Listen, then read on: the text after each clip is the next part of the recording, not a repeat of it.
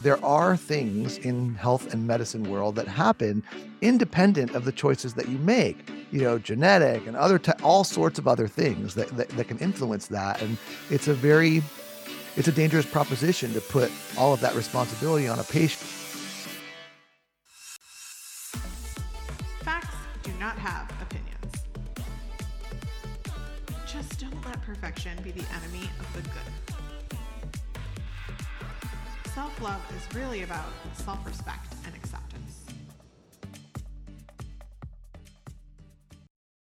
Welcome to The Whole View. I'm Stacey Toth of Real Everything, and I'm here each week to dive deeper into how we can find happiness and health inside and out through self-love, body positivity, and finding new ways to be our best selves. Before we get started, a reminder this podcast is for general educational purposes and is not intended to diagnose, advise, or treat any physical or mental illness. And while our guest today, Dr. Levitt, is a doctor, he's not your doctor. So we always recommend that you see a licensed health professional accordingly. That said, I do want to welcome Dr. Levitt to the show, who has a very unique approach, informed by an education that included a degree in physiology. I always have such a hard time with the PHYS words and how they're where the pronunciation is supposed to be, but I'm pretty sure I got that one from You nailed it. You nailed it. It's like every time I see it, I'm like, wait, which of these words is it? Is it psychology? Is it physiology? They're so close. Yeah, we can talk about that later. But you nailed it. You nailed it that time. From UCLA, and a doctorate in naturopathic medicine from Bastyr University. Is that how you pronounce that one as well? You nailed that one too. You're 2 for 2 so far. Formal residency training in integrative medicine in Seattle, and over 15 years of direct clinical experience with thousands of patients. And in that practice, Dr. Levitt draws upon both the science of conventional and natural medicine, combining the two into a best of both worlds approach.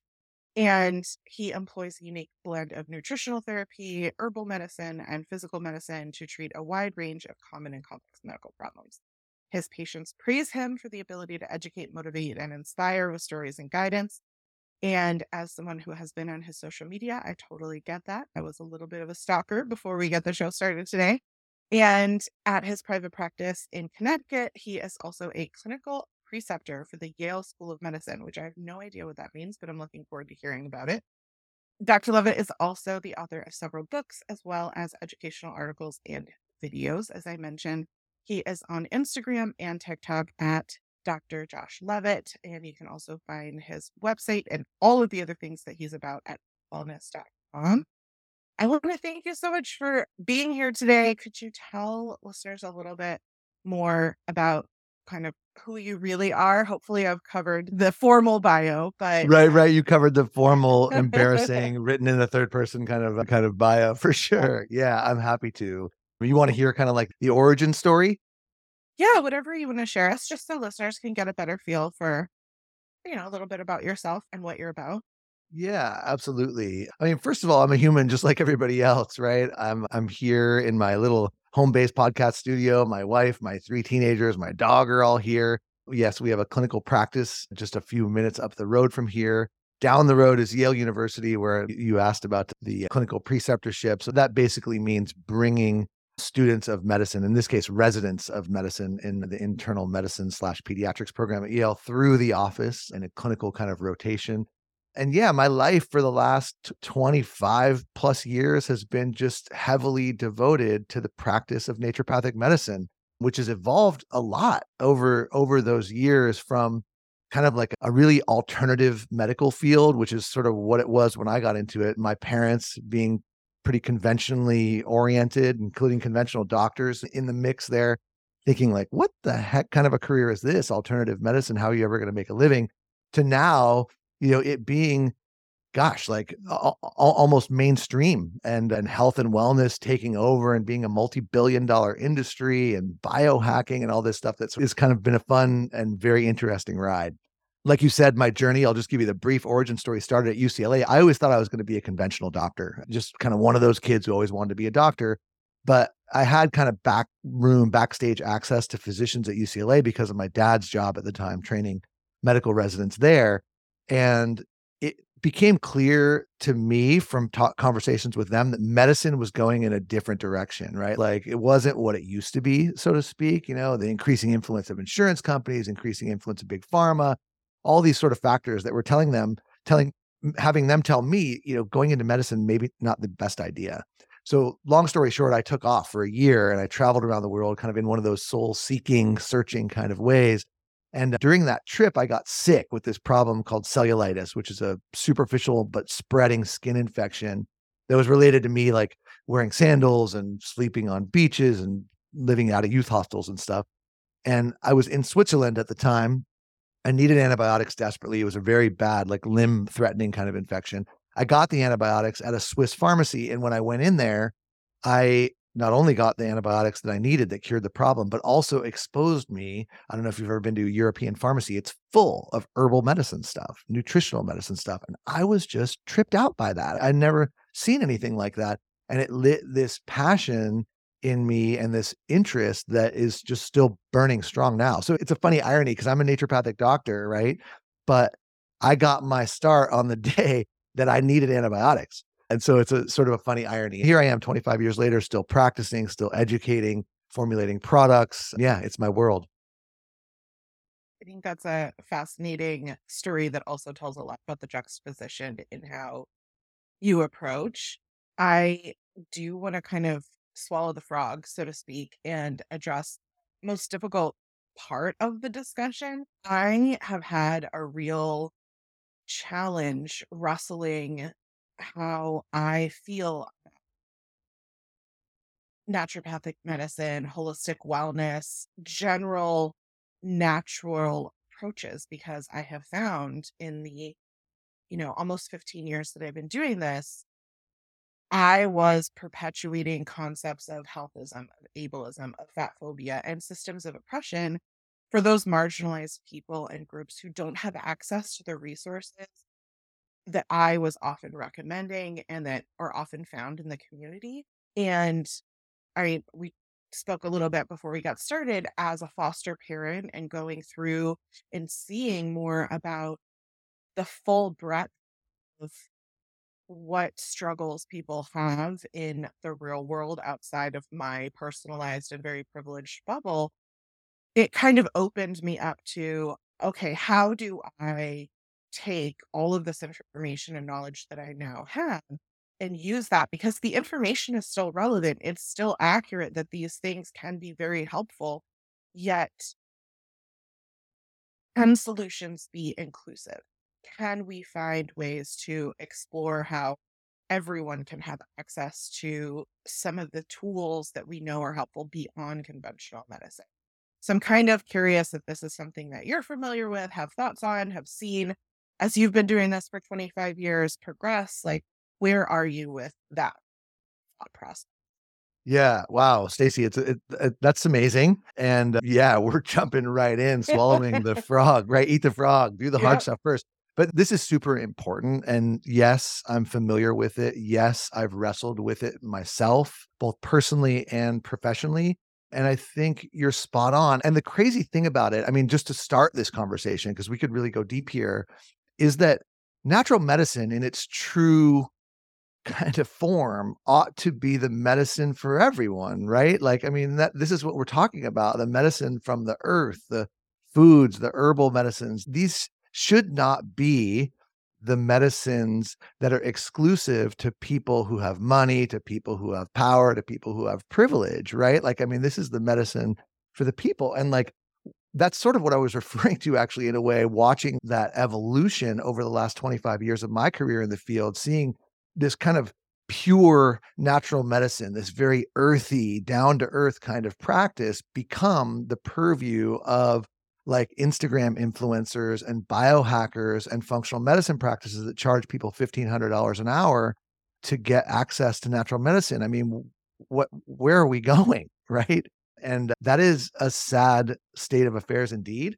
You mentioned healthism, which I think is a really interesting one. I'm not sure that you certainly do, and I suspect that a lot of your audience does too, sort of understand what that means. And it's super, super important. And I think it's a major slippery slope in natural medicine let me just define it for those of you who aren't familiar with the term, at least by my definition. Correct me if I'm wrong.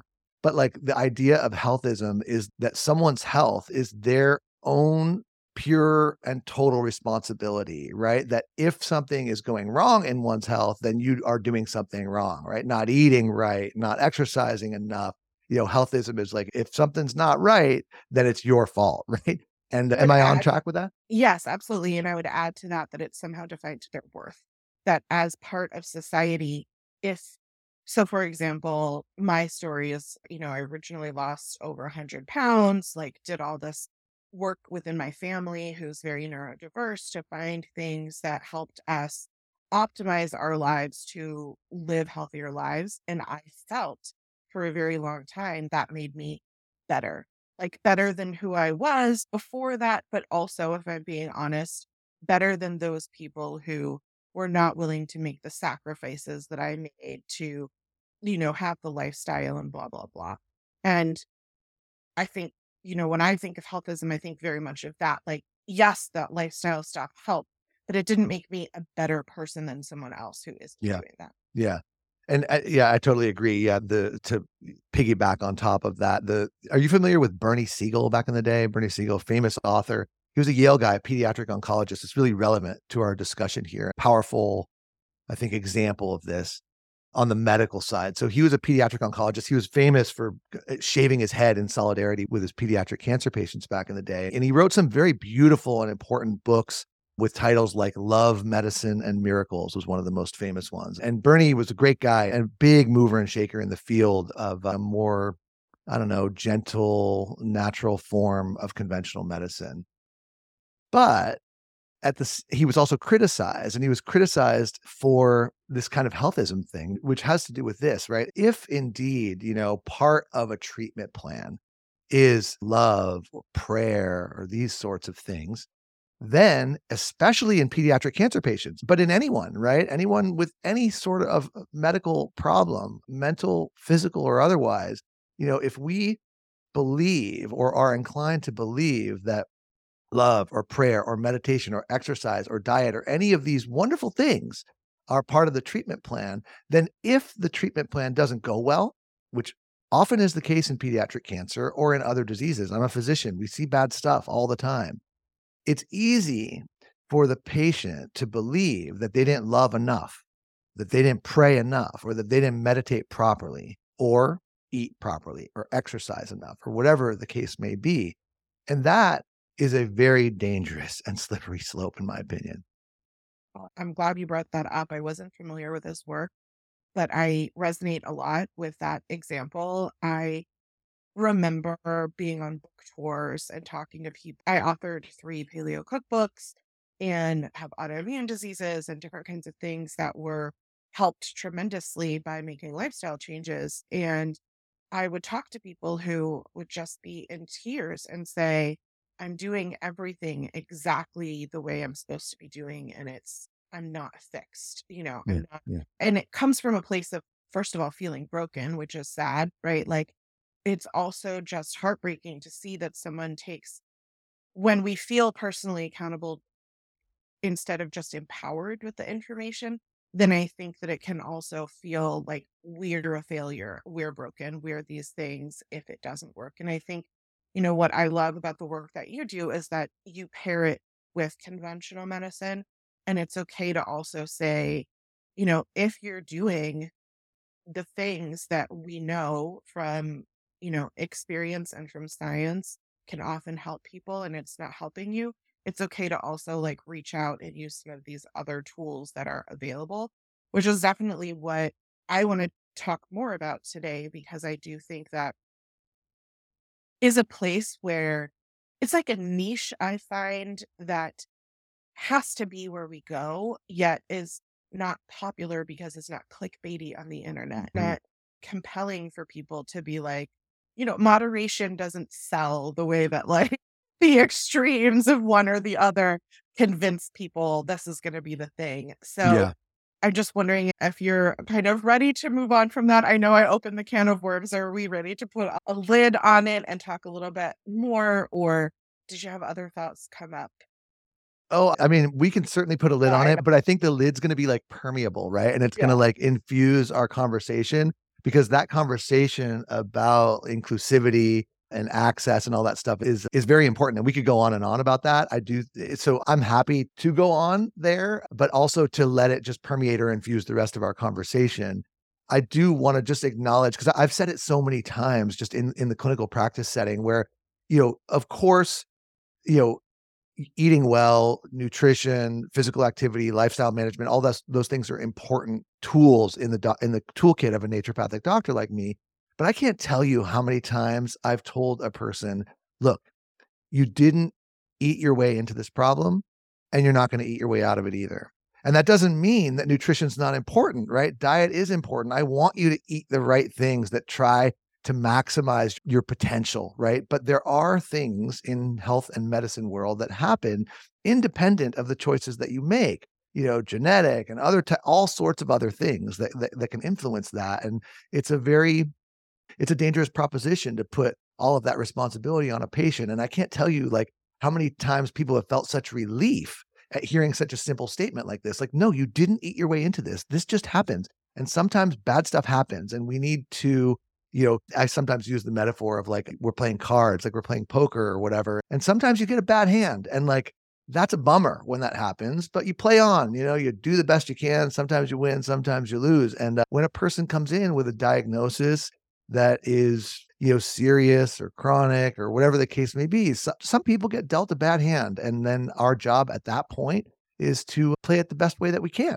you know? And so, yeah, we can certainly move on into more practical things, but let's let it infuse the rest of the conversation for sure. Yeah, absolutely. And also, hopefully, listeners can take, a sigh of relief and knowing it's not because you didn't, do the thing well enough. Or, we used to joke, it's not about paleoing hard enough. Like, if you're doing all the things, feel really good about that. And then also know that there are other tools available to you. So let's Yeah, talk and about, there's one other thing that I would just add in, and then I promise, right? We'll move into the cut into the details. And that is this interesting phenomenon that, like, I think people conflate a lot the 2 areas of, like, what we're calling health and wellness, and then this thing called natural medicine, and to me, they're sort of distinct, right? Like, health and wellness, I think of it really and I'm in that space, but I think of it as kind of like this Instagram version of reality, right? This optimization and doing fancy and expensive functional laboratory testing and eating according to these various dietary patterns and getting into the details of which type of magnesium is most appropriate, all that kind of stuff. It's like high level functional medicine stuff, often aimed at optimizing performance or optimizing longevity or even just optimizing for prevention. And in my real world clinical practice, it's very rare for somebody to come in and say, "Hey, doc, like I'm doing awesome and I want you to help me be more awesome." That's just not usually what people come in but if for, you only. know? Yeah, right? Like, I mean, that would be amazing. That'd be so easy, right? But instead, they come in with thyroid diseases and diabetes and like late stage arthritis and other autoimmune diseases and cancer and whatever other thing, And though people are motivated by pain, they're motivated by suffering. And so when I think of natural medicine, I think of medicine. This is clinical practice, people who are sick and they're suffering in some kind of way. And that's a lot different than a person's like, my biceps are 18 inches and I want to get them to 20, or whatever, right? Like for bodybuilding, those are two very different and distinct fields in my mind anyway. So I think there's a lot of Yeah. people conflate those two a lot. Yeah. I think the other thing that I think of is all the people who have tried the basic things that you're talking about and it doesn't work for them. And so instead of feeling like, okay, and now I'm going to add in, so in my case, I added in anti anxiety medication because I'm a control freak and I, have perfectionist tendencies. And while I'm working with all of that in therapy and different kinds of things, I also recognized that anxiety was causing a lot of the symptoms that I was experiencing. And so I think the hard thing as a human is to kind of admit I can't control something and I need help from something else.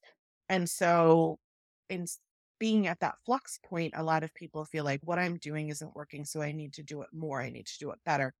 it's not that I'm not taking the magnesium, it's that I'm not taking the right kind of magnesium or enough magnesium. And as someone who is deficient in magnesium from my stress and everything else, I have played with multiple magnesiums and looking at, how much is my body absorbing and all those kinds of things.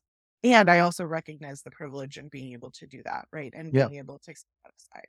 It sounds to me like you took it in a stepwise fashion, much the way that I would describe anybody approach any medical problem, especially one that's of a chronic and not emergent type of nature, is like approach it with those, I would call them low order, low force interventions first. Those are things like modifying the diet, modifying the lifestyle to the extent that you're able, exploring herbal or nutritional medicines, amino acid therapies, minerals like magnesium, and then moving up the line and understanding that like a therapeutic approach or an intervention is it often is like a ladder, and that we describe it as such in naturopathic medicine. We call it a hierarchy of therapeutics, starting with the low force interventions, the ones I just mentioned, and then moving up the line or up the stairs of the ladder from there, recognizing that it's a little more perilous as you get higher, right? Like it's perfectly okay to acknowledge that stepping into the medication realm or into the surgery realm is a little bit more perilous, a little bit more forceful, potentially a little bit more toxic. But sometimes, to get those upper levels, if you're painting a house or something, you need to get up on those higher rungs. And that's perfectly okay. I think where we go wrong a lot of times in medicine is that in conventional medicine anyway, is that we go to those top rungs so quickly without ever acknowledging the ones below. And if we keep it stepwise, I don't see any reason why pharmaceutical interventions or even surgical interventions can't be part of the algorithm, right? They ought to be. There are times when a person needs a surgery. There are times when a person should think of that medicine as a blessing, not a curse, and certainly not a failure. So that's where I'm at. That's how I've always practiced. And it sounds like we're cut from the same cloth in that regard. Yes. And hopefully, I think our listeners will identify a lot with that because I've tried to take them along that journey. And I think it's where you offer something really unique in what you share with your audience on social and different kinds of things. And so, one of the stories that you shared on Instagram, because I am the mother of 4 teenagers, I am on Instagram, not TikTok, was about the Movo, which I hadn't heard of before as being a new medicine that came out that was essentially 2 over-the-counter drugs combined into a prescription, which is then ridiculously expensive. And as you were talking, I was like, "Yep, sounds about right." I'm wondering if there are other examples like that we can be aware of when we're talking about access and inclusivity. This is an area where I think people can be empowered to have information and utilize it for their own benefit. Yeah, totally. That video in the terms of the Instagram world, it popped off, right? People really like that. I wouldn't say that it totally went viral, but people appreciate the sentiment and people can relate to it just in the way that you did. Yeah, Vimovo is this drug that's a combination of naproxen, which is Aleve, it's an anti-inflammatory drug that's commonly used over the counter, and a proton pump inhibitor called Nexium, omeprazole. So those two drugs combined. Now, Aleve, the naproxen part, is harsh on the stomach. And so as a result of that, a lot of people will wind up getting gastrointestinal problems and then having acid in your stomach, which is normal, natural, and important for our digestive health and our overall health. Having acid in your stomach when you're taking a drug that kind of burns or irritates your stomach kind of like adds fuel to the fire and can maybe burn people even worse. And so the idea is suppress the stomach acid with an acid blocking drug, in this case, Nexium, which there's a whole bunch of pitfalls related to that. I don't think that's the right approach anyway. But the idea is if you're going to take a drug that damages your stomach, having acid in your stomach is going to possibly make that even worse. So let's use another drug to suppress the acid. And then Big Pharma comes up with the idea, let's just take those two drugs, combine them together into one pill, and then sell that pill at massive markups over what those generic pharmaceuticals would cost. That's what Vimovo is. And to your question, yeah, there's a whole bunch of these different drugs. There's dozens of them in virtually every category where we've taken either branded or generic pharmaceuticals and combined them. I can give you just like a few examples that you might have heard of. One of them that I know everyone's heard of is Percocet. Percocet's oxycodone and Tylenol. It's a combination pharmaceutical. Zegerid is another one that's Nexium with sodium bicarbonate, like with Tums. There's a whole bunch of these in cardiovascular medicine that are combinations of like a diuretic and a calcium channel blocker, two different blood pressure pills, a statin with a blood pressure medicine, ibuprofen with another acid blocking drug. So there's tons of these things. And actually, before we signed on this morning, I did a little bit of background on this, just figuring this would be kind of a line of inquiry here. And it turns out there was a study about this, like it talk about the gross misuse of funds in American healthcare. There was a study published in JAMA in 2018, so 5 years old now. We can assume the numbers are even increased from here. There's dozens of these different drugs, and Medicare pays for them, right? So they're covered by insurance, many of these things. So these researchers did this homework of like, how much more is Medicare paying for these combination drugs than they would pay if they just used the drugs like by themselves together, right? Like buy the Aleve and buy the Nexium and put them together. The answer, $925 million per year, right?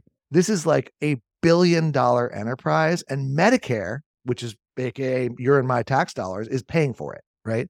So I have no doubt and every reason to believe those numbers are increased from now. So we're talking about $1 billion excess spending just on drugs that are combined into a single pill for the purposes of convenience. Sure, they're a little more convenient, but I mean, come on. That's ridiculous, in my opinion. And it's overinflated. It's not like an actual cost either, right? It's that they're charging more for something by being able to brand it and not have it be generic for the use of the licensure. I don't even understand all the medical stuff, but I do know that they have a period of time where someone can't make a generic version of that. So it's almost like sometimes pharmaceutical brands are coming up with ways to rebrand and re-come up medicine in order to have it not be in a competitive field. Yeah, it's just intellectual property law, right? It's patent law. So like they tweak a molecule or do some little manipulation, like add another drug to it, and now all of a sudden you have patent rights that extend for 10 years, in some cases 15, during which time only you, the company that is, can sell that particular pharmaceutical, which usually means billions of dollars in added profits from just a small tweak. And so, yeah, absolutely. It's just a big money game. It's a big intellectual property and patent law game for sure. Here's an interesting story for you, given that I probably have personal experience of others might not. So I have a child who is on Medicare because their guardian is the state, and they needed a prescription for a medicine that was a little bit different than the generic version. Like the chemical makeup was a little bit different, and they needed the one that was a little bit different for a specific reason. And we tried for months to get medical approval, like justification from the doctor as to why that one needed to be, and we couldn't get the generic and all this kind of stuff. And because they're going through Medicare, it's like this whole thing to have the legal guardian, who's a third party, sign forms and then pay out of pocket and get reimbursed. It was a nightmare that we ended up just like talking to their medical doctor and being like, what is a different thing that we can do? Because this is impossible. And it was costing, in our case, at least it was hundreds of dollars a month and not thousands of dollars a month. But to the average person who has public health care of some kind, Medicare, Medicaid, anything like that, the impossibility of being able to do something like that, right? To fight it. And that the doctor was like, no, literally, this is the one that they need. Like the generic one was causing problems to their symptoms. And it was like, this one is a little bit different and this is the one they need. And still the insurance is the people who got to make the decision about what Yeah. the patient needed, right? It's just crazy. It's a tragedy. A similar but different experience very personally. I live here in Connecticut and I'm an avid outside person and I've gotten Lyme disease a few times. I'm sure you've heard of it. And so Lyme disease is best treated. This is could be controversial, but like I think when people get Lyme disease, especially acutely like I did, they need to take antibiotics. And the antibiotic of choice is I thought, I thought you were going to say not take antibiotics. And I was like, that would have been controversial. Yeah, Like, if you have acute Lyme disease, please take medicine. yeah. Okay. Yeah. So yeah, in my world, what I just said may be controversial. So hopefully we won't get too much hate mail after this. But yeah, the drug of choice is doxycycline. I had a prescription for doxycycline called into the pharmacy. The prescription said, all the various elements of the dose and whatnot. And it said, how many capsules were to be in the bottle, which was a month supply, 60 caps. And it said caps. And so they gave me the prescription when I picked it up at the pharmacy, and it was capsules of doxycycline. And it was like hundreds of dollars. Right. And I'm like, what the heck? I mean, listen, I'm in a privileged position. If I have to pay for it, I'll pay for it. But like a couple $100 for a 30-day supply of a generic old pharmaceutical seems pretty high. So I kind of pushed back and asked the question, and they said, I said, is there any alternative? And they said, there's tablets as opposed to the capsules, little pressed tablet as opposed to the powder inside of a capsule. I'm like, how much are those? And those were like $9, right? And I was like, then I want the tablets. I mean, I don't think there's any difference, right? But the prescription said caps, CAPS.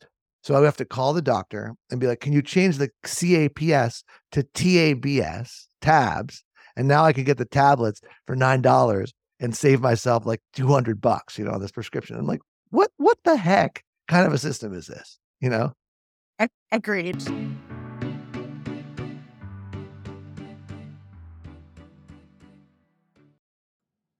This podcast is sponsored by Indeed, the hiring platform where you can attract, interview, and hire all in one place. I myself got my career break on Indeed and was so impressed with the updates when I was helping Cole use it to find his first job. They streamline hiring with powerful tools that find you matched candidates.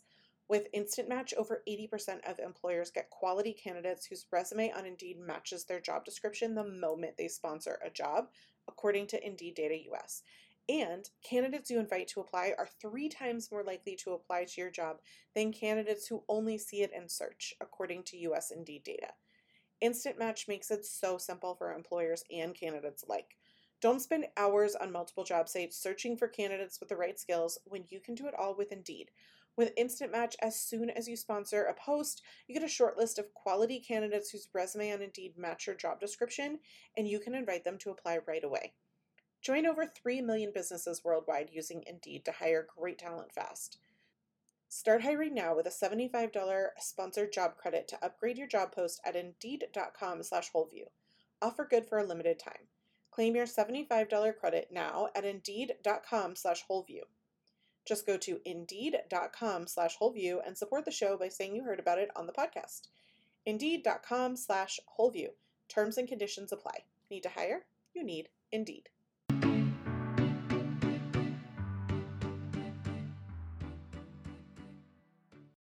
All right, which also takes us into another topic that I want to discuss, which is that when we do take medicine, which can be lifesavers, I have multiple people in my house. I mentioned I'm on medicine, right? Who are in medicine. You mentioned taking antibiotics yourself, like, oh my gosh, you took medicine. But when I think of antibiotics, the first thing I think of to pair that with a more lifestyle type approach is to add in probiotic rich foods, to double up my probiotic that I take every day, right? If I'm going to take antibiotics, I'm going to repopulate as much happy bacteria while I'm killing off all the bad stuff. And I know you also had a video where you talked about prednisone, like if someone needs that because it can be life saving, also be aware that it can be depleting of some nutrients and looking into taking supplements from some of those nutrients that it might be depleting. Can we talk a little bit about what are common medicines that you talk with patients about or that you see come up that can be like, oh, if I know someone is taking this kind of medicine, then I'm going to automatically tell them, make sure you're doing these kinds of things to support yourself as well. Yeah, 100%. Absolutely. And it's really an important area. And if you look out there or do any kind of internet searching for like drug nutrient interactions or like drug herb interactions, almost all of the information that you'll find out there is about it being bad, right? That like if you take this drug with this other herb or with this nutrient or something like that, something bad could happen. Like, don't take grapefruit juice while you're taking a statin. It's like it's almost universal that the idea of interactive substances are bad, which it turns out is not true. There are times where taking medications and taking nutrients can be synergistic or positive, especially, and you alluded to this, in the case of drug nutrient depletions, which are exceedingly common. I mean, there's large scale databases that are easily searchable of which nutrients, usually minerals and vitamins, are depleted by certain pharmaceuticals. This is well known information. And so, like, if you're taking, you use the case of an antibiotic, a probiotic isn't exactly a nutrient, but same kind of idea. You take an antibiotic, it's likely to cause some damage to the microbiome, the healthy critters that live inside and on top of you. We have trillions of microorganisms that benefit us. Many of them get killed by antibiotics. So it's a good idea to try to hold that ground while you're on an antibiotic. By the way, little nuance here. A lot of the probiotics get killed by the antibiotics too, right? So like it's kind of a tricky area. And here's a little pro tip. There's an organism that's called Saccharomyces boulardii. We call it Sacro B for short. And it's actually a yeast. And that yeast organism does not get killed by antibiotics because antibiotics kill bacteria, not fungal organisms. And this particular yeast, Sacro B, is very useful to take while a person is on antibiotics and for some time after to hold that ground, to hold that gastrointestinal microbiological ground so that when the antibiotic is discontinued, the normal organisms can repopulate. It's a non-colonizing probiotic.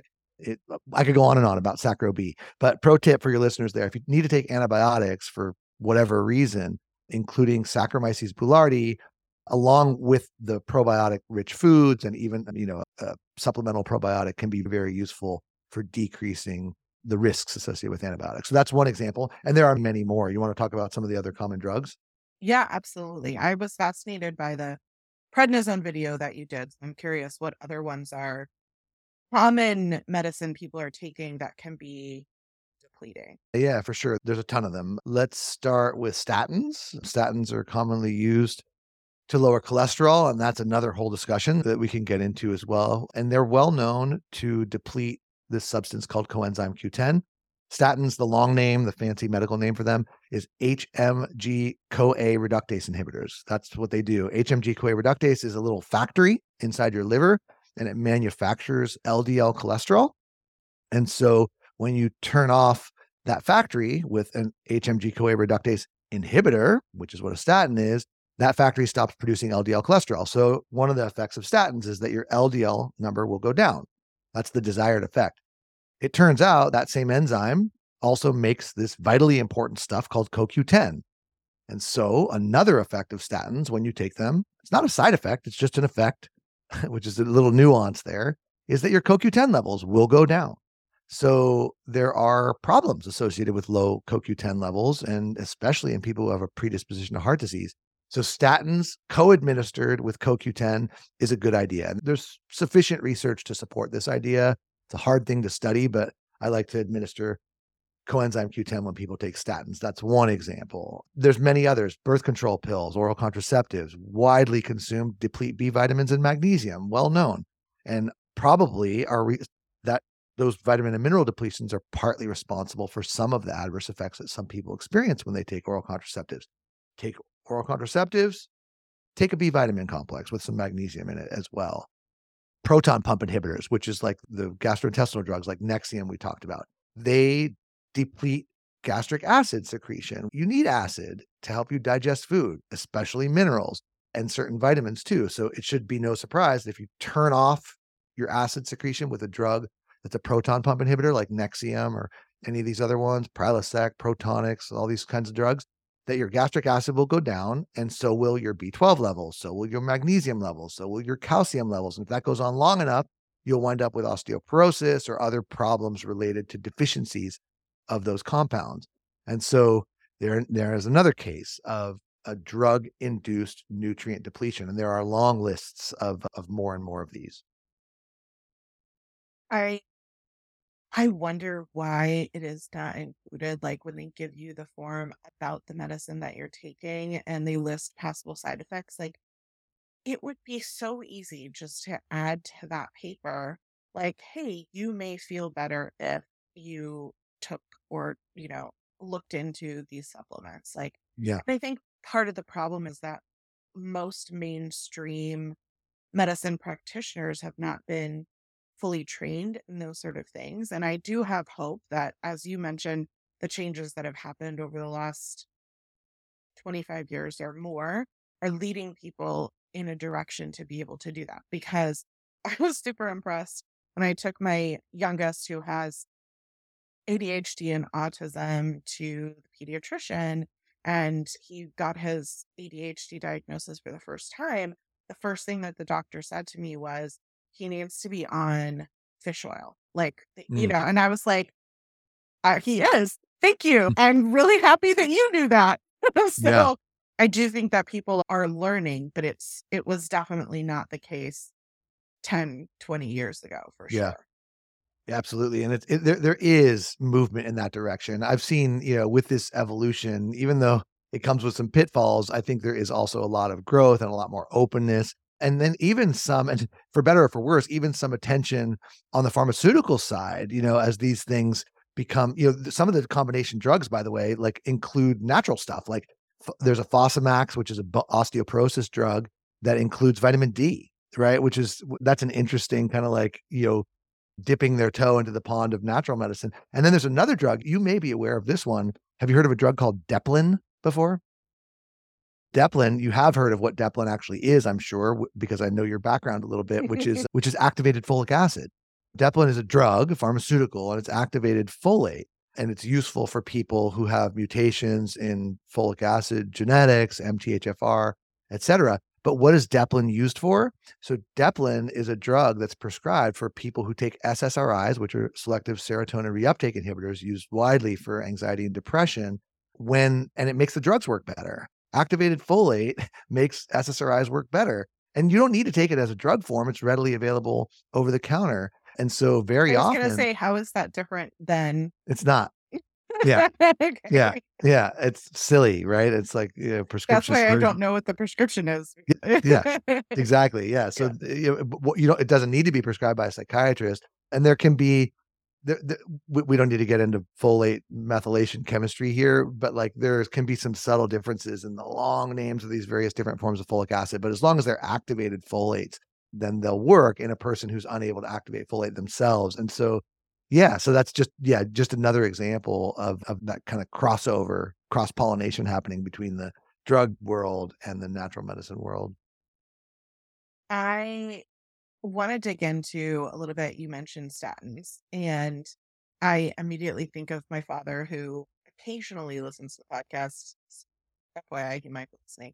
Who I bravely had a conversation with a few years ago when he told me that he was on statins, and I was like, "Have you looked into improving your omega-3 ratio?" Right? Like, my father is a conventional food eater, so where I get a anaphylactic reaction to gluten and celiac on my mom's side. My dad doesn't have issues with those things that he's aware of. And so he fully, is a kind of traditional lifestyle person, but he's almost 70 and he's super active. He is just like incredibly healthy. And it would took a lot for me to be like, "Have you considered?" And he told me that he was taking like an over the counter fish oil supplement. And I recommended a different brand to him because I was like, fish oil could be really sensitive and it can oxidize pretty easily. Tried this one, and it was interesting. I didn't even know that he had ordered it, and then he, like, let me know, like, 6 months later, he went back in to check his blood work, and it had changed so drastically in that 6 months that he no longer needed the statin, is what he told me, but he was gonna stay on it anyway to be preventative. But I just was, like, amazed in his story that he lives a very traditional, though active lifestyle, that he could see such positive results from kind of like bringing in something like that. And I think this is like one of the areas that I get super frustrated by because there's this classic talk track of outdated information that a lot of people get stuck in. And it focuses only on, like food being a problem. One of my children has high cholesterol and it is genetic for them. It is not related to the foods that they're eating. They're also on a bunch of different medication. They don't sleep well. They have high stress, like all of these kinds of things. And so when I see it, I'm like, yeah, that's basically an inflammation marker. That's what that is. And yet, most doctors tell people who have high cholesterol that, and they're not a nutritionist, they do not have background in this, that they need to change what they're eating. Instead of saying, like, let's talk about your genetics, let's talk about your environment, let's talk about your lifestyle, because all of those things can have an impact on food as well. It's like that's the only advice that they're given. And nobody understands or is told that our body is creating cholesterol in much higher amount than in the foods that we eat. So while, avoiding inflammatory foods or foods that would be high in cholesterol could have an impact, sometimes it's like I think of it as taking a teaspoon of water out of a pool. Like it's not really going to affect much. And so, seeing that adding omega 3 to my father's lifestyle and the improvement that it had, or different kind of elements in people that I've talked to about stress or sleep or these kinds of things finally moving the dial for them. I'm wondering if we can talk about like inflammation being a driver for this, and where is the line in the patients that you work with on where statins become a worthwhile effort? Because the other thing that I know about statins is that it increases risk of reducing brain health and different kinds of things because our bodies need those healthy fats in other areas. Sorry, that was a Yeah, big it's long soapbox. I feel passionately about this. I can tell. No, I can tell. And like, I hope your dad's here. Hi, Dad, by the way. Hi. Hi, Ron. Yeah, because good job following your daughter's loving advice. And I'm glad that worked out. It's an interesting story. Fish oil omega 3s, tend to have a bigger effect on triglyceride numbers than they do on LDL and HDL numbers. But it sounds like for whatever reason, he's doing better and not requiring a drug. That's great. And I think so. Yeah, let's talk about this. So, the way I like to frame this conversation is by starting with the realities on the ground. And the realities on the ground are what we're really talking about here is heart disease, right? And heart disease remains the number one cause of death by a long shot in this country. It's by far the number one cause of death. And the second and third causes are way after that. So that's important. The other thing about heart disease that's important to know is that it doesn't have the same kind of presenting signs. We talk about presenting symptoms or signs, right? When someone's developing diabetes, they might feel extreme thirst or they might urinate a lot. Those are symptoms of the onset of diabetes. When someone has cancer or something, they might feel a lump or they might feel, get anemic or something like that. These are presenting symptoms that lead a person to go to the doctor, get checked out, find a diagnosis. The most common presenting symptom of heart disease is this troubling symptom that's called sudden death, right? And I hate to be dramatic, but that's what it is, right? And so you don't know you You just have it. can't see that I just my face just dropped. Like I'm You're like, just like, it's a symptom. Okay. yeah, that's a troubling symptom indeed, right? Like it just, you're fine and then you're not fine, right?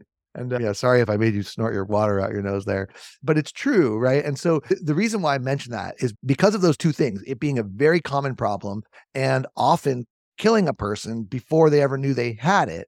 We, the American healthcare, the global healthcare system, has invested heavily into understanding who is going to get that problem. So, with good intentions, so that we can prevent it, right? Like that's the most important thing. If you have a very common problem that kills you before you even know you had it, it's a really good idea to invest heavily into understanding who's going to get that problem so you can understand who those people might be and then try to understand what you can do to prevent it from happening. And over the course of the last many decades, we've begun to understand this actually pretty well. Like the first thing that we understood was that it seemed like this problem happened to men more than women. It seemed like this problem happened to people who smoked a lot, right? We understood that early. It seemed like this problem happened more to people who were obese than people who weren't. It seemed like this problem happened to people who had blood pressure that was elevated versus not. Then we understood total cholesterol seemed to be a risk factor. Then we got more detailed and understood that low HDL was a risk factor and elevated LDL was a risk factor and on. And over the years, we've added more and more information to this big compendium of risk factors in an attempt to classify who a person is at risk and then act on that and try to reverse whatever factors are reversible. Some of them are and some of them aren't, Some of them are in our control. Some of them are outside of our control. Some of them a patient might be willing to address. Other ones they might not. But that's the whole idea, right? Is like to classify risk.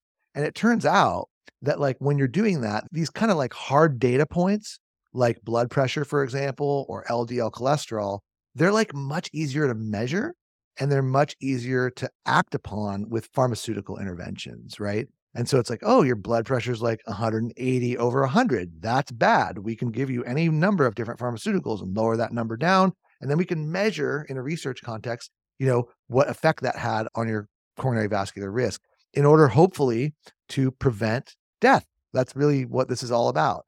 And I think that what happens in a case like your father's and in cases of millions and millions of people across this country and the world is that we hyper focus on those hard numbers like that and kind of lose or blur our focus on the overall risk factor package because there's many things that aren't so easily measurable that contribute to coronary vascular risk. Like I said, genetics and dietary patterns and stuff. And so what I like to do when a patient comes in with elevated coronary vascular risk, maybe they have a family history or maybe they smoke cigarettes or smoked cigarettes for a long time or something, is try to do whatever we can do to optimize their risk factor profile, that whole package. And that may or may not include, direct targeting on some of those specific parameters like blood pressure, LDL, HDL, ApoB, lipoprotein A, the list goes on and on. Anyway, that was a long way of describing a kind of I guess what I call a holistic or comprehensive approach to the prevention of heart disease.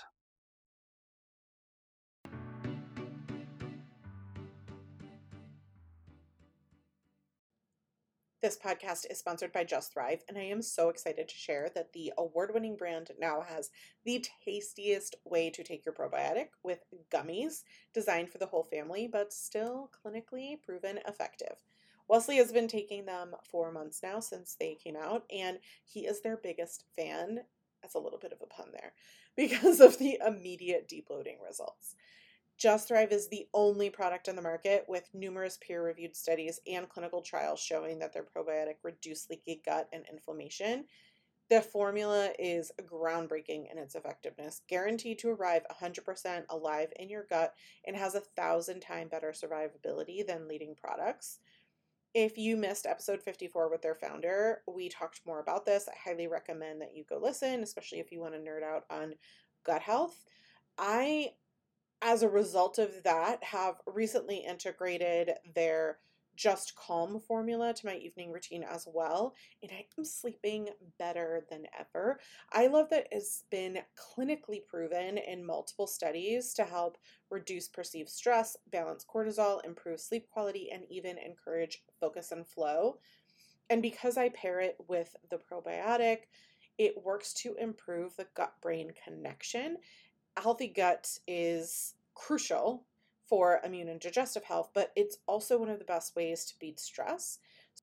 So I take and recommend their probiotic all the time, and I also recommend it to my skincare clients who tell me how effective and helpful that it has been for them. And it's not a surprise because your gut health impacts literally everything: your well being, your mood, your digestion.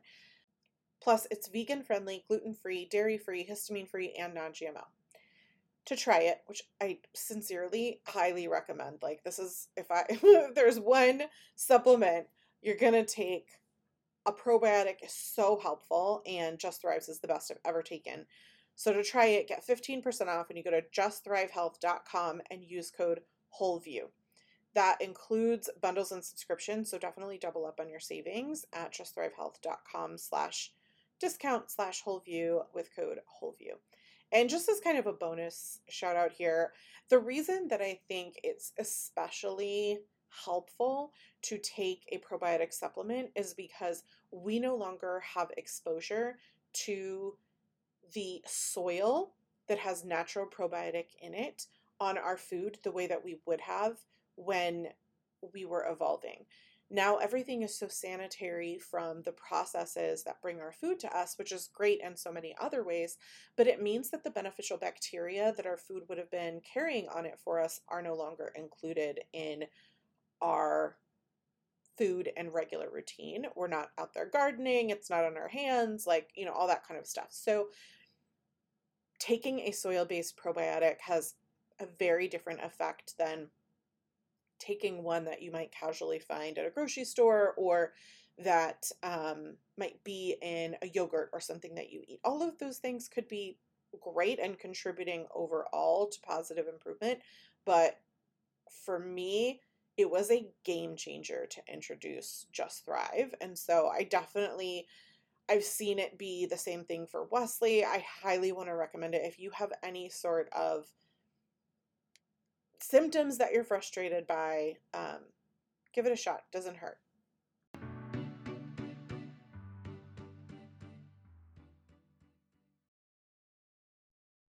Someone wants to be on statins because, as you say, the risk is high, and that the risk without symptoms other than it being a really dramatic scare factor comes up for them. What would you recommend as supporting, for example, brain health or combating some of the effects and side effects of a statin? Yeah, great. It's a great question. So they're commonly used drugs. They do have a place, and there's a lot of research that supports their use when they're used appropriately. And so we mentioned it already in our discussion about drug nutrient depletions. That probably the single most important thing is coenzyme Q10. And I would also say, maybe even I said the single most important thing. I think the most important thing is doing what a person is willing and able to do to minimize their cardiovascular risk across all those patterns, right? Including their cholesterol, but not with this hyper or laser focus on just cholesterol, but improving their overall risk factor profile, stress management, sleep, good nutritious food, healthy physical activity patterns, mindfulness, stress management, et cetera. And then hopefully, and like I said, when people are willing or able, right? So do what you can do, understanding the risks, educate oneself about those risks, and then act on them to the extent that you're able. And then, if you need to bring in a statin, or if that makes you feel more comfortable, there's a common use case for statins. It doesn't sound like your father's in this category, but a lot of people want to continue their fast food eating, unhealthy food behaviors, and just use a statin to offset the risk associated with that, right? It's like a get out of jail free card. Like, oh, I can still eat whatever I want. I just take this, my cholesterol's down. It turns out that like poor dietary patterns are still a risk factor, even if your cholesterol's down, right? So like that's what I'm talking about, looking at the whole risk. It's like even though you have a good cholesterol numbers on your lipid panel because you take Crestor or Lipitor or whatever, it's still not a good idea to eat like a whole bunch of donuts for breakfast, right? Like it still contributes to risk, even though it might not show that in your lipid panel. So anyway, I'm encouraging people to try to understand that whole factor package. And then if they wind up on a drug for whatever reason, I always suggest that they add CoQ10 to that regimen. That's the fundamental sort of drug nutrient support. Good to know. The other one that I want to dive a little bit into, and then we'll close out with a fun question, Mm. which is selfish in nature. The other one that I hear often is about biotin and thyroid. So I myself have thyroid disease. A lot of listeners have autoimmune and often thyroid associated with that. And I love that you shared a video talking about biotin being something that people need to be aware of as affecting thyroid test results.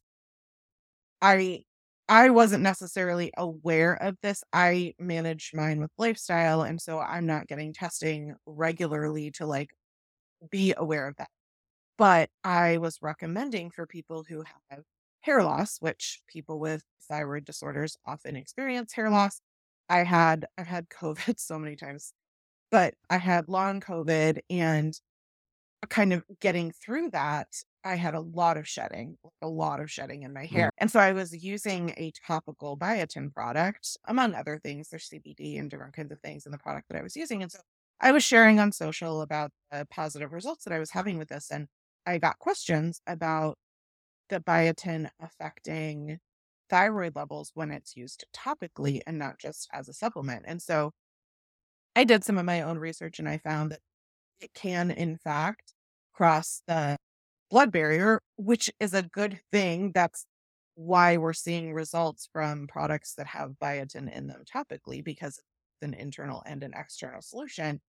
But then if someone were getting thyroid testing done and they're using a topical product to solve one of the symptoms of that issue, it's kind of creating this catch 22. So one of the things that I found, and I'm curious if this is anything you've looked into, is that if you're taking a supplement of any kind with biotin, that whether it's ingested or topical, discontinuing that 48 to 72 hours before testing will allow positive, normal test results of the thyroid, because biotin is water soluble, it'll leave the system. Do you find that would be the case? Or do you think that the thyroid would still have lingering effects from that? Or have any thoughts in general about Yeah. like this topical, because if people might not even be realizing that's something that's in their shampoo, for Yeah, example. yeah, absolutely. I think that there's a lot of people who are out there who are either inappropriately medicated, maybe too much, maybe too little because of this problem, both oral and topical. I think oral biotin supplementation is more common. Topical is becoming increasingly common as we've learned that you can get some of it through the skin and into the bloodstream.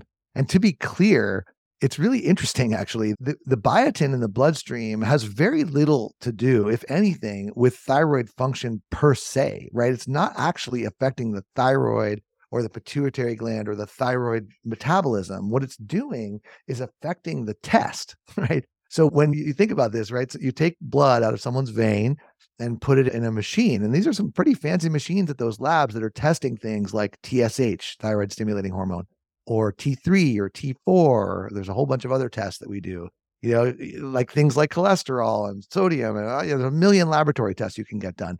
And those tests are really fancy. That's like the work of laboratory chemists. And it's kind of amazing if you dive deep into that world to see the complexities that are involved in testing the level of thyroid stimulating hormone in somebody's blood, right? It's not an easy thing to do.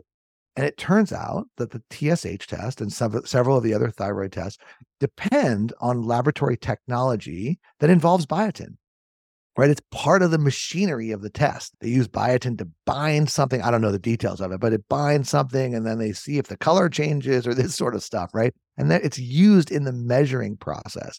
And so if there's extra biotin loaded into the blood from supplementation, it basically interferes with the accuracy of the test. It's not interfering with the thyroid gland, it's interfering with the testing. And that can cause the TSH to be high or the TSH to be low or the free T4 or total T3 levels to be altered. And that it interferes with medical decision making, right? If your TSH is really high, the doctor's going to tell you you have hypothyroidism and you need medicine or you need to do something about this. And so yeah, so that's what's happening there. It's a really interesting phenomenon. And I'm certain, and the laboratory data suggests this is true, that there are lots and lots of people who are inappropriately medicated with thyroid hormone, either too high, too low, not enough, too much, because of this problem. And so, yes, the advice, whether it's topical or oral supplementation of biotin, is to discontinue the use completely. I give 72 hours before your blood is drawn. That will bring your biotin levels back down to normal, and hope there still will be some biotin in the bloodstream, but that the laboratory technology is calibrated for that, and that should give you accurate thyroid lab testing value. So stop your biotin topicals or oral supplements 3 days before you get your blood drawn.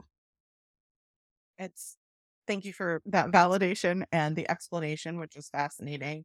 I also just want to clarify for people, correct me if I'm wrong, but biotin would be found in B complex supplements, in a lot of multivitamins, in potentially if someone's taking like a collagen supplement, anything like that, it might be added to it. So definitely check the labels of the supplements that you're ingesting, and then any product that you're using that's marketed for like hair, skin, nails, it could potentially have biotin in it, because it is a great vitamin. Yes, it's a vitamin. I was like, is it a mineral? It's a vitamin for that health support. But the problem is, if you're getting your thyroid tested, it could Yep, cause absolutely. And future explain. it's So widely found in multis. And yes, you're right. Hair, skin, and nails formulas. I'd be shocked to find a hair, skin, and nails formula that didn't include yeah. biotin. And yeah, absolutely. Biotin's totally great stuff. It just interferes with thyroid lab tests. That, yeah, that's all. Yeah. Great.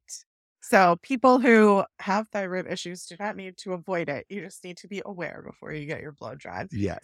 Okay, great. So the last one that I have is totally selfish on my end because I grew up with my grandparents and my parents telling me constantly to not crack my knuckles because I was going to get arthritis. Can you have a video talking about that being a scare tactic and not being supported by science? And I just want you to share with the class because I was so relieved to hear you say it and wondering if you could shine more light on that. Yeah, totally. It's totally a scare tactic. And we're cut from the same cloth again here. I'm a knuckle cracker myself. I'm proud about it. There's this funny thing. I'll talk about the knuckle cracking, I promise. But there's this other related thing that everybody's heard of too, another scare tactic thing that I learned about recently, which is don't swim after you eat. Have you ever heard that before?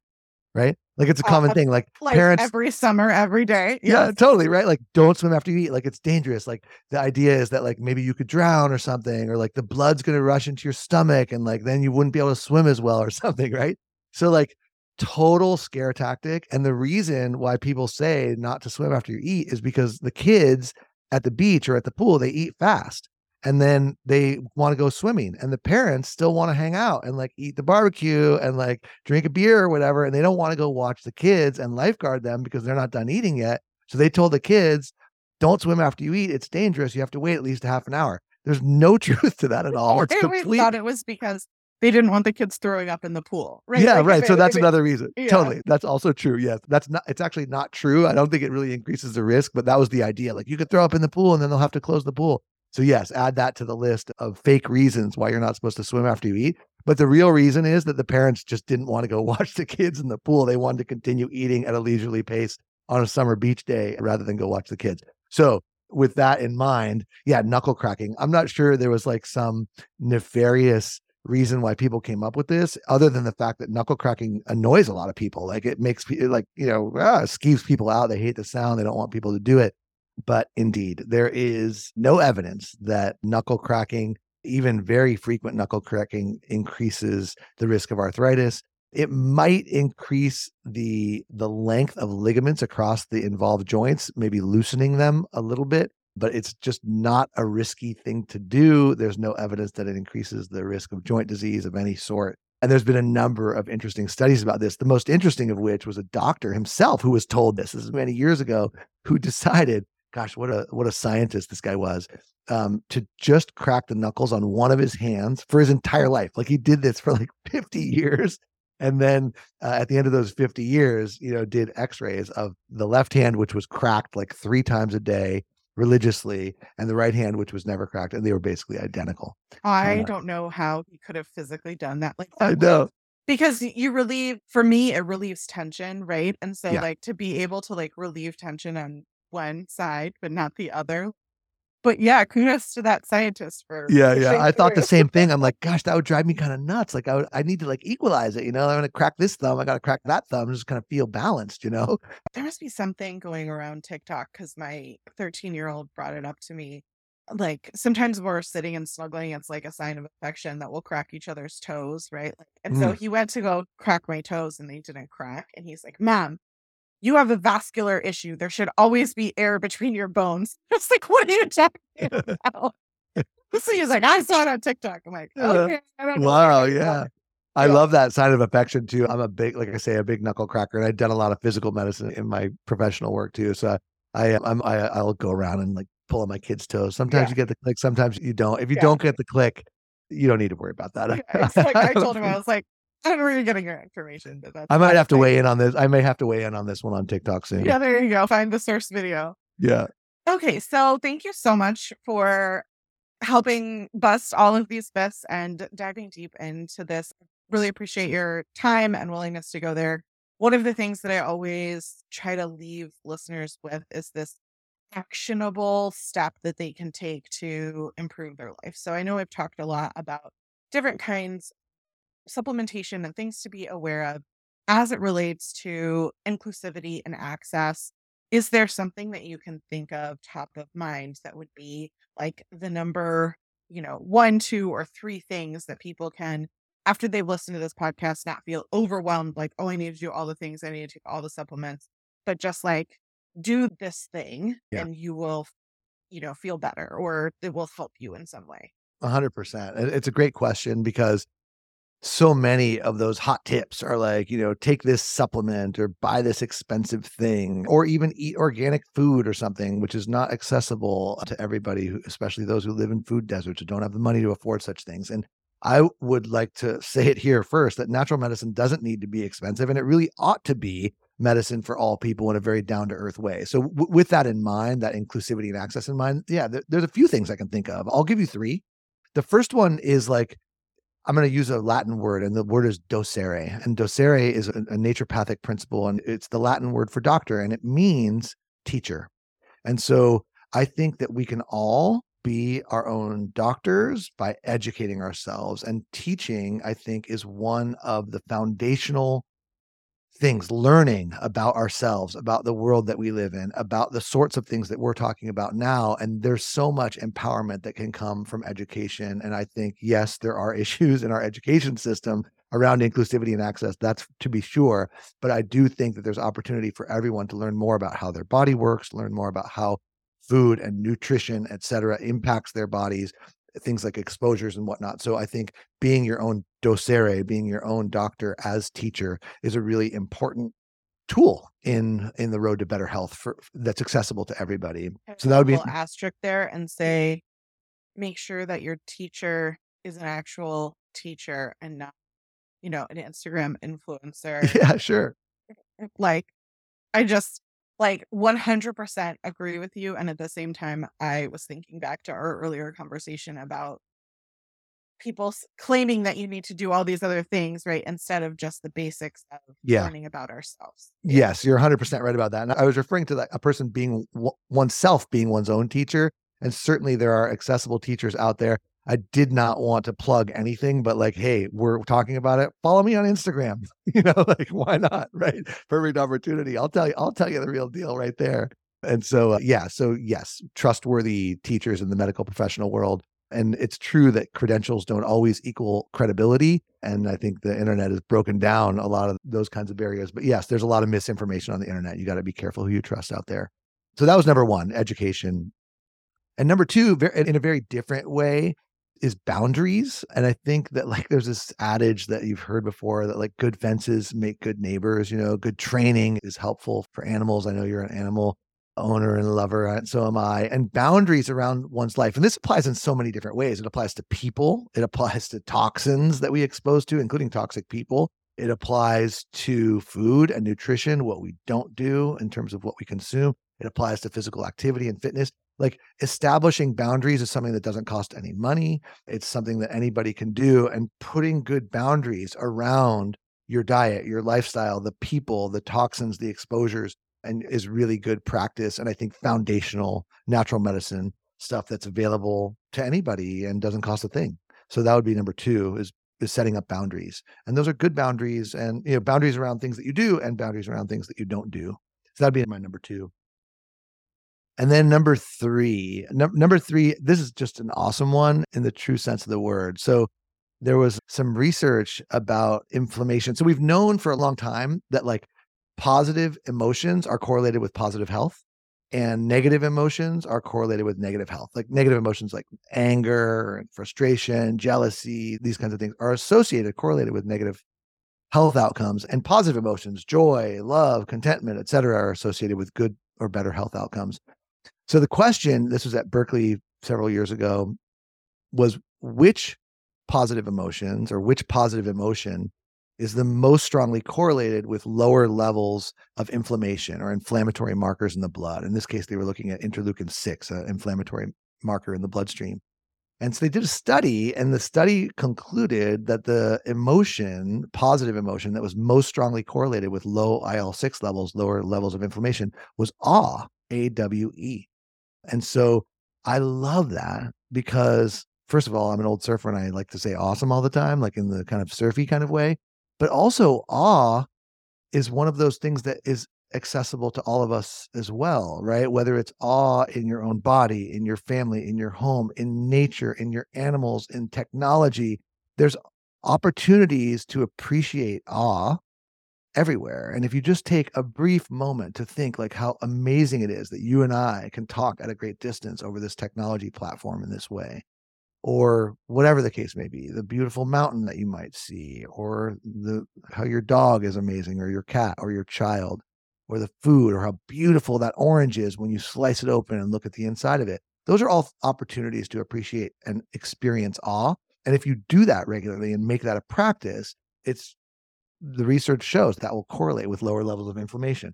So yeah, find awesomeness every day, a few times a day is my number three.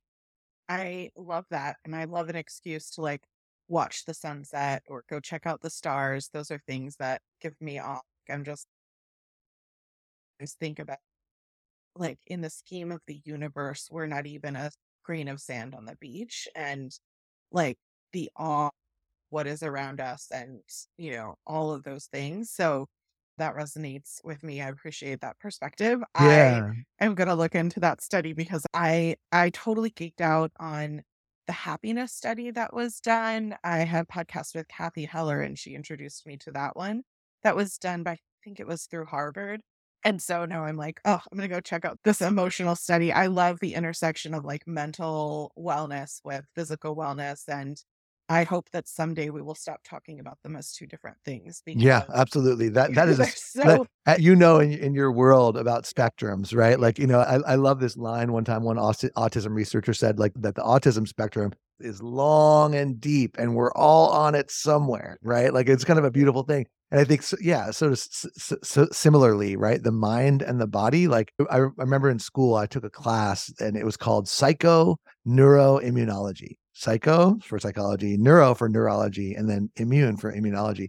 And then, like, I think a couple years later, it was called like psychoneuroimmunoendocrinology, adding in that like hormonal, Mhm. function and endocrinology is part of that. And it's sort of like ridiculous. Like this could just become like the longest course title ever because duh, it's all everything. connected. Right? Yes. Like, right. They're just gonna change the class to everything's Yeah, connected. Yes. exactly. Yeah. Yeah. Listeners, I want to thank you so much for tuning in today. If you'd like to keep in touch, we have a link in the show notes that you can find Dr. Josh Levitt on Instagram and at the same handle on TikTok. I don't know who's on TikTok. It's not me. It's definitely my kids, but it sounds like you could definitely find Dr. Josh there. Maybe he'll tackle vascular issues with knuckle cracking in the future, but there's lots of information there. I just pulled a few of your videos, but there's tons and tons there for people to find more information and myths that you're busting. And you can also find everything that you might want to find at upwellness.com. I'm sure links to your socials and all the other things that you do and projects that, you and your business and all of those things are at upwellness.com. And we also will put a list of resources into the show notes for you. So I pulled the JAMA study that you talked about earlier, and I'm going to go research this study as well. And I'll put those links in the show notes for you listeners. And remember that you can head to patreon.com/the whole view to get all of our shows delivered to your inbox ad free, which is a really great way to support the show that we create and produce ourselves. And I am sincerely asking that if you enjoyed the show, can you leave a review saying so? It costs you nothing except about 30 seconds of your time, but will make a huge difference in my being able to continue to do this work and reaching people who need to or would want to find more information about the topics that we cover here. So don't forget to follow or subscribe in the podcast app that you're using as well.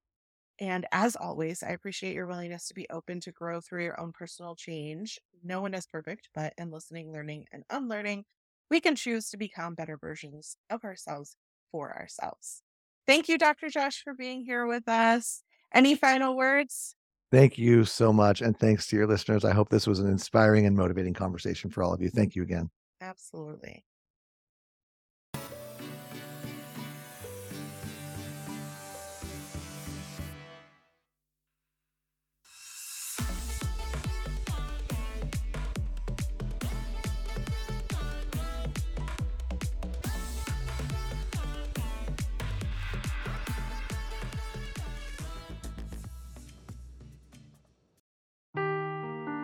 seeking the truth never gets old. Introducing June's Journey, the free-to-play mobile game that will immerse you in a thrilling murder mystery.